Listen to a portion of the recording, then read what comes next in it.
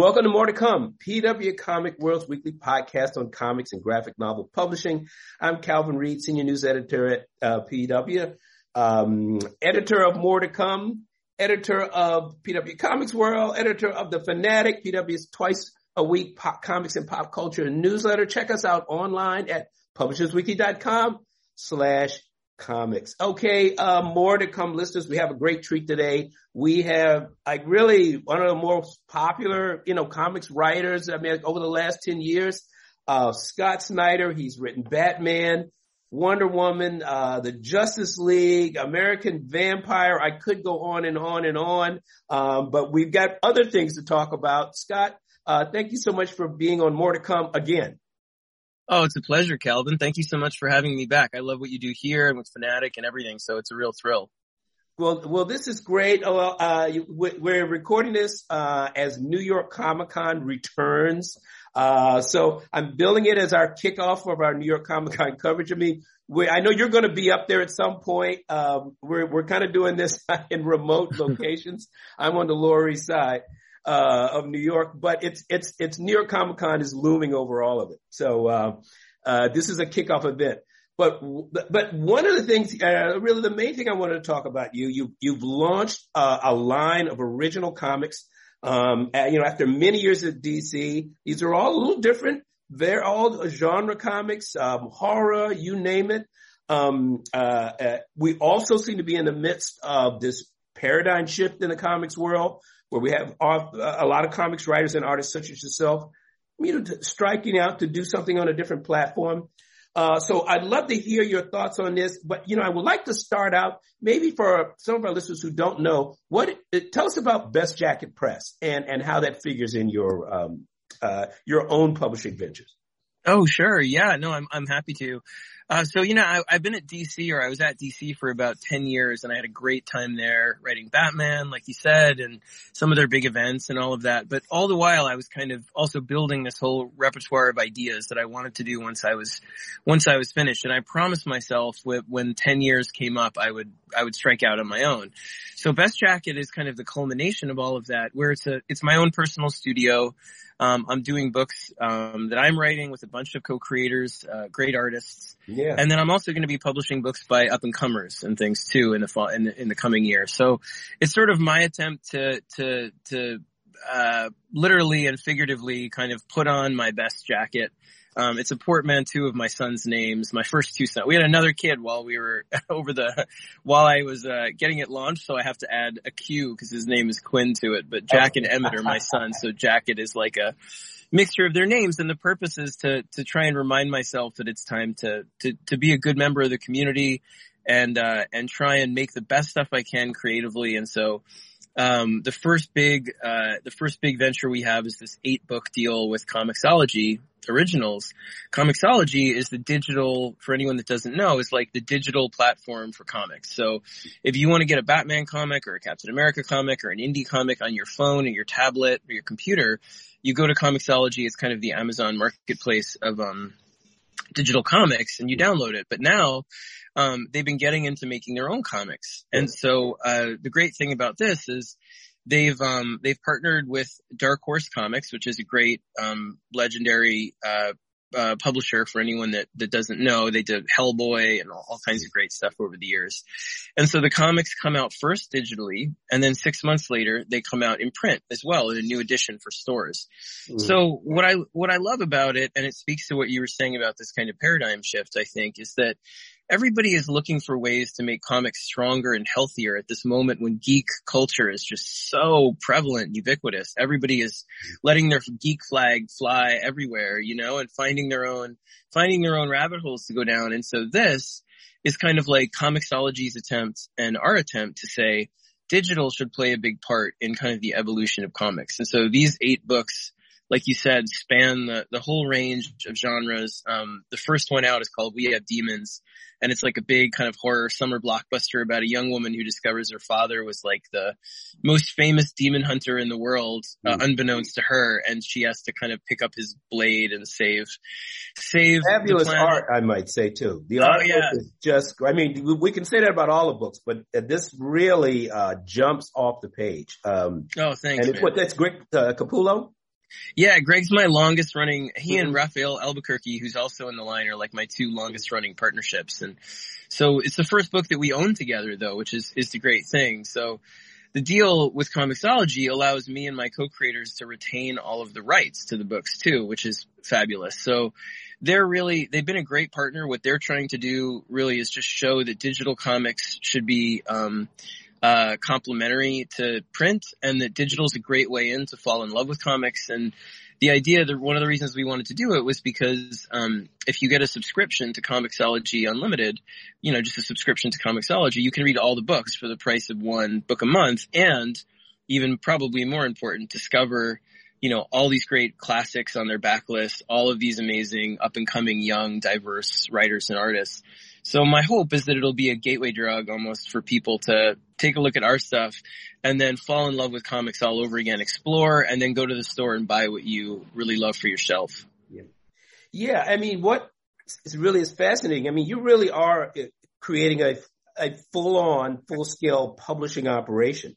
Now, and I also read something. Now, are your co-creators, are they working with you or for you? Are they co-owners as well? They're co-owners. So yeah, it's totally shared and collaborative. We have the copyrights together, so I wouldn't do it any other way with them. The whole fun of comics, honestly, because I came over for books. I remember doing stuff with PW back when I was pros, back like 10 plus years ago, and I've always loved PW. Yes, because you started as a fiction writer. I did. Yeah. Collection. I think got a starred reviewed at PW. It did. Voodoo Heart. I'll never forget that. It's still framed on my parents' wall. I love it.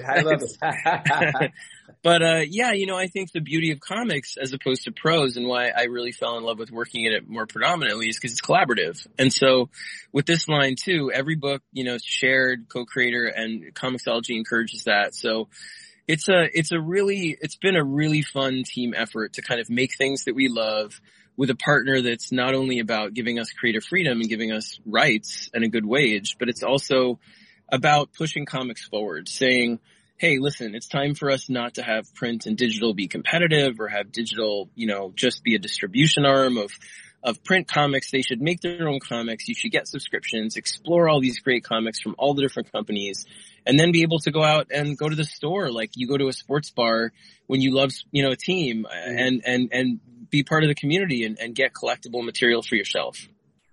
I'm curious what the Dark Horse part of the deal is. Are these going to be periodical comics and then collected into to book formats, or how is that structured?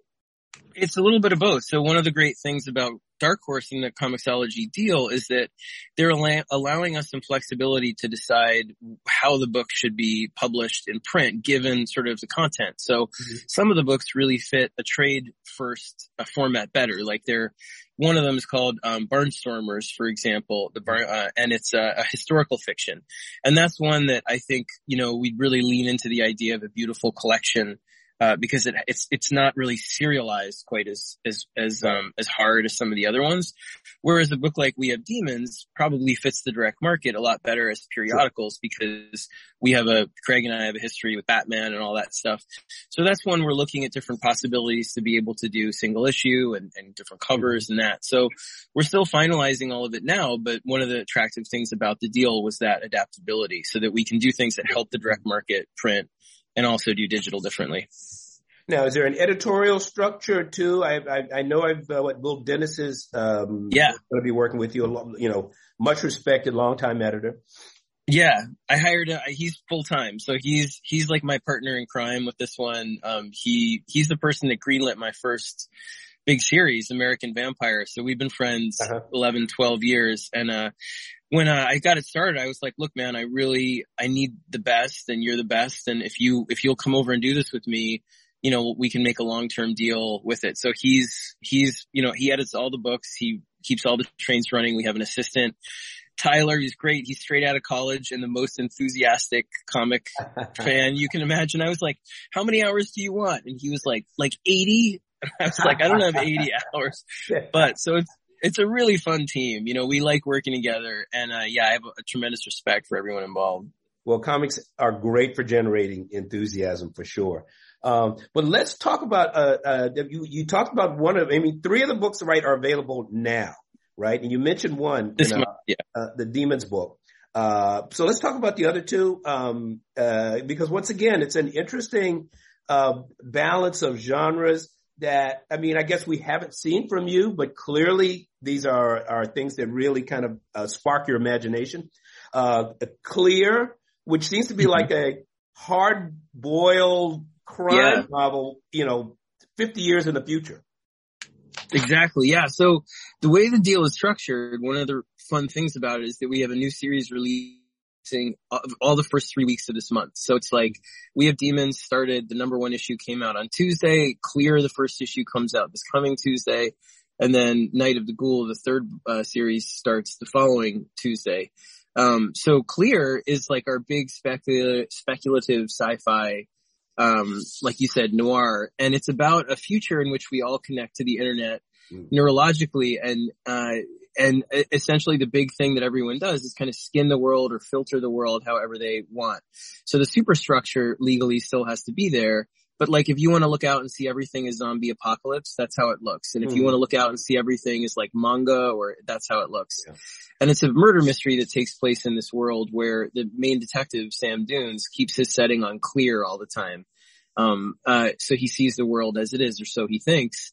And it's probably the most urgent of all the books in the way that it's very much about the fears that Francis Manapul, my co-creator, and I have for, I think, this moment for our kids, where so many mechanisms out there, whether it's the way search engines work or the way the music, Spotify, other things, the way they consume entertainment or information refers them back to the things they already like and asks them to, hey, you like that? You want more of it? This. And instead of challenging them or unsettling them with things that might, sort of disrupt or enhance, I think, their engagement or their input. So it's that kind of a book where everybody lives in their own subjective sort of reality. And the fun of it artistically is that Francis, it's like a buffet, so anything he wants to draw, somebody can be looking through that. We call them veils, the skins, and he can draw whatever veil he wants. So he's like, I feel like drawing a Western. So someone's looking through a Western filter. Yeah. And so it's a visual powerhouse of a book, and he's just a great partner. So that's next week. And you've also kind of veiled it with all of the classic tropes of the down at the heel shamus looking for his next, gig, but with a layer of psychological complexity and this technological future. So it's an interesting matchup. The mysterious, beautiful woman, and then suddenly a startling clue comes out of nowhere that, sends him off on more adventures. So yeah, it's got something for, the conventional reading of a crime novel, and then it takes you somewhere else. It's really interesting. And now hardcore horror with this Night of the Ghoul. Oh yeah, it's so that comes out the third week on the 26th of October, and it's with my longtime friend and collaborator on some of my first Batman stuff, Francesco Francavilla, and it's an homage to all the kind of classic horror movies from the 30s and 40s that both of us love, like all the Universal monsters, the Wolfman and Dracula and Frankenstein, but it does it with a modern twist. So it's about a lost great horror film from the 30s called Night of the Ghoul, and it was destroyed in a studio fire that killed a bunch of people as well, and nobody knows what happened to it or the director. But it was supposed to be this amazing masterpiece. And so this man, Forrest Inman, who's this kind of down on his luck guy who digitized his old film, stumbles across the fragments of it. And he finds the writer-director still alive, who's like he's 100 years old and is in a rest home in the desert in California. And so the story is about this one night where he goes to interview this guy and find out what really happened on this film. And it's intercut between the fragments of the film, which are done in black and white, this kind of burned celluloid style I love that Francesco made up, and the actual full color sort of present day narrative where things get scarier and scarier as the old writer-director tells Forrest that the ghoul is real and is alive and well in this building and going to get all of them. So it's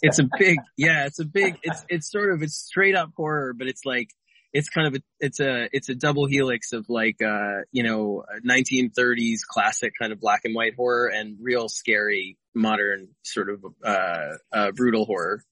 All right. And these are just the first, the initial titles of, that are coming out, including apparently an illustrated novel as well. So you run the gamut here. I am. Yeah. They're 8 in all. So, the fourth week of October on the 26th, we're doing a sampler. I think it's like, 99 cents, something really cheap, but it has previews and pages from all the other books as well. So we're doing a YA book, like a young adult book called Dudley Dotson and the Forever Machine with great co-creator Jamal Igle.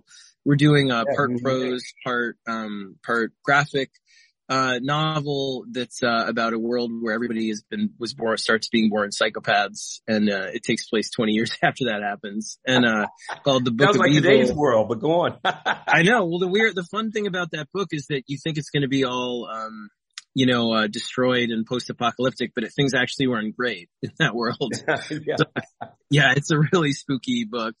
But we're doing a historical fiction called Barnstormers, Me and Tula Lotay, and then a kind of manga-influenced teen adventure called Duck and Cover about a nuclear exchange in the 50s that only kids that hid under their desks survive, like those old PSAs, and so I was one of those kids, man. That's what we used to have, Duck and Cover. I'm that old that I remember those things.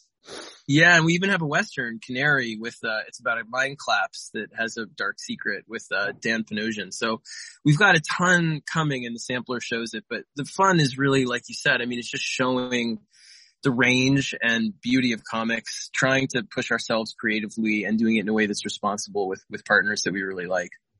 All right, I just got a couple more questions. I am curious, how long have you been working on this? I mean, to jump out of the chute with 8 titles. I don't know how far along you are on all of them, but maybe just briefly, when did this start?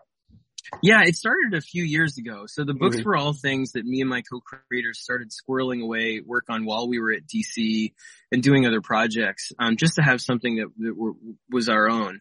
And so they're pretty staggered. I mean, all my friends are like, how is it not killing you work-wise? Yeah. But they're staggered. So the first wave of books is basically done on the writing side already, because I had started them a little while ago, and the books come out in waves. So at no point am I working on more than 3 to 4 books at a time, which has always been my kind of comfortable output.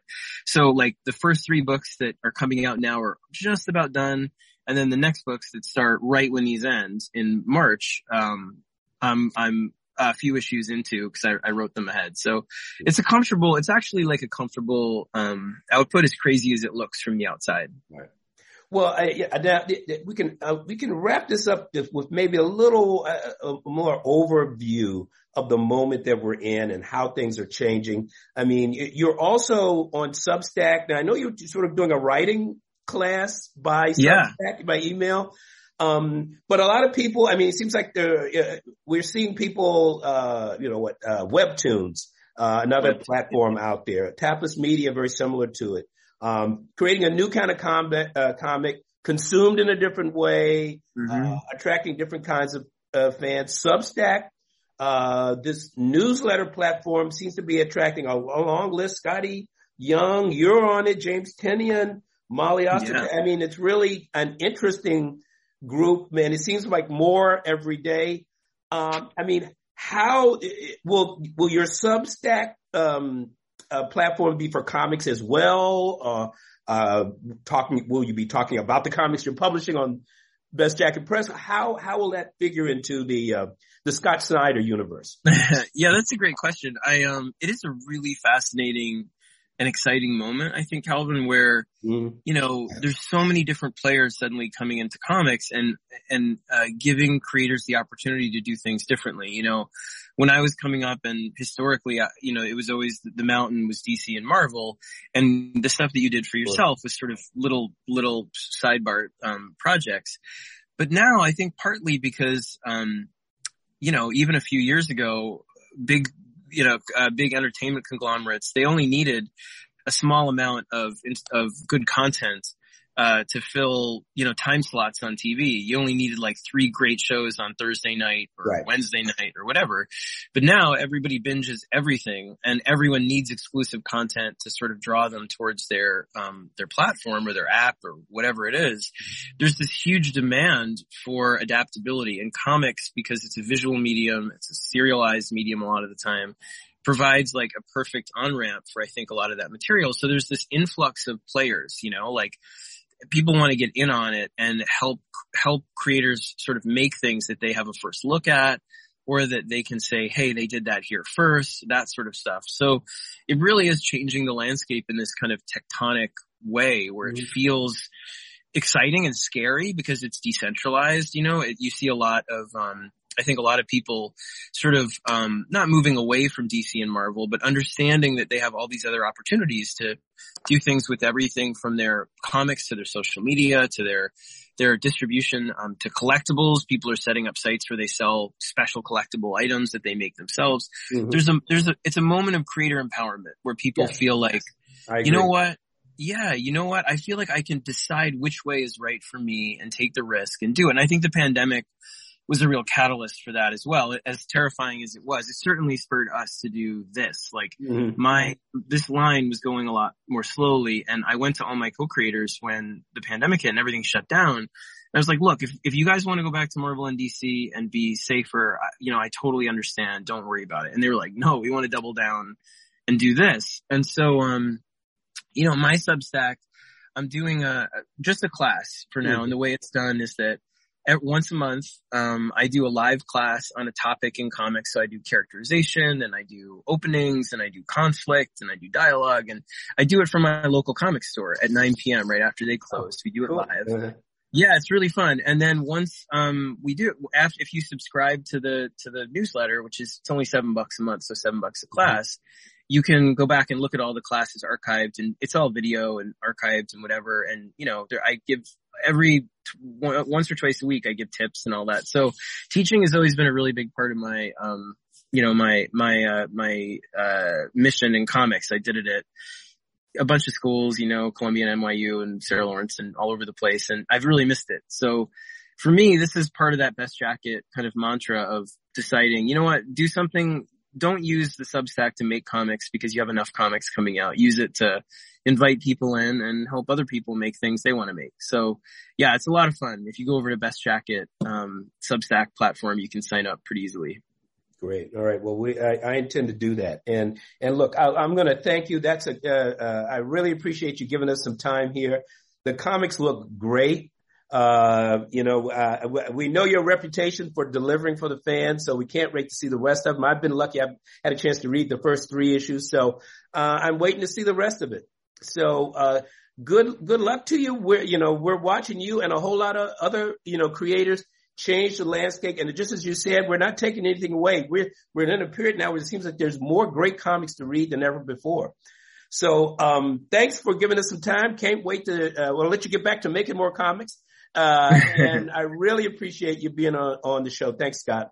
Oh, no, I'll come back anytime, Calvin. Again, thank you for what you do for comics. It's much appreciated. All right, great. All right, take care.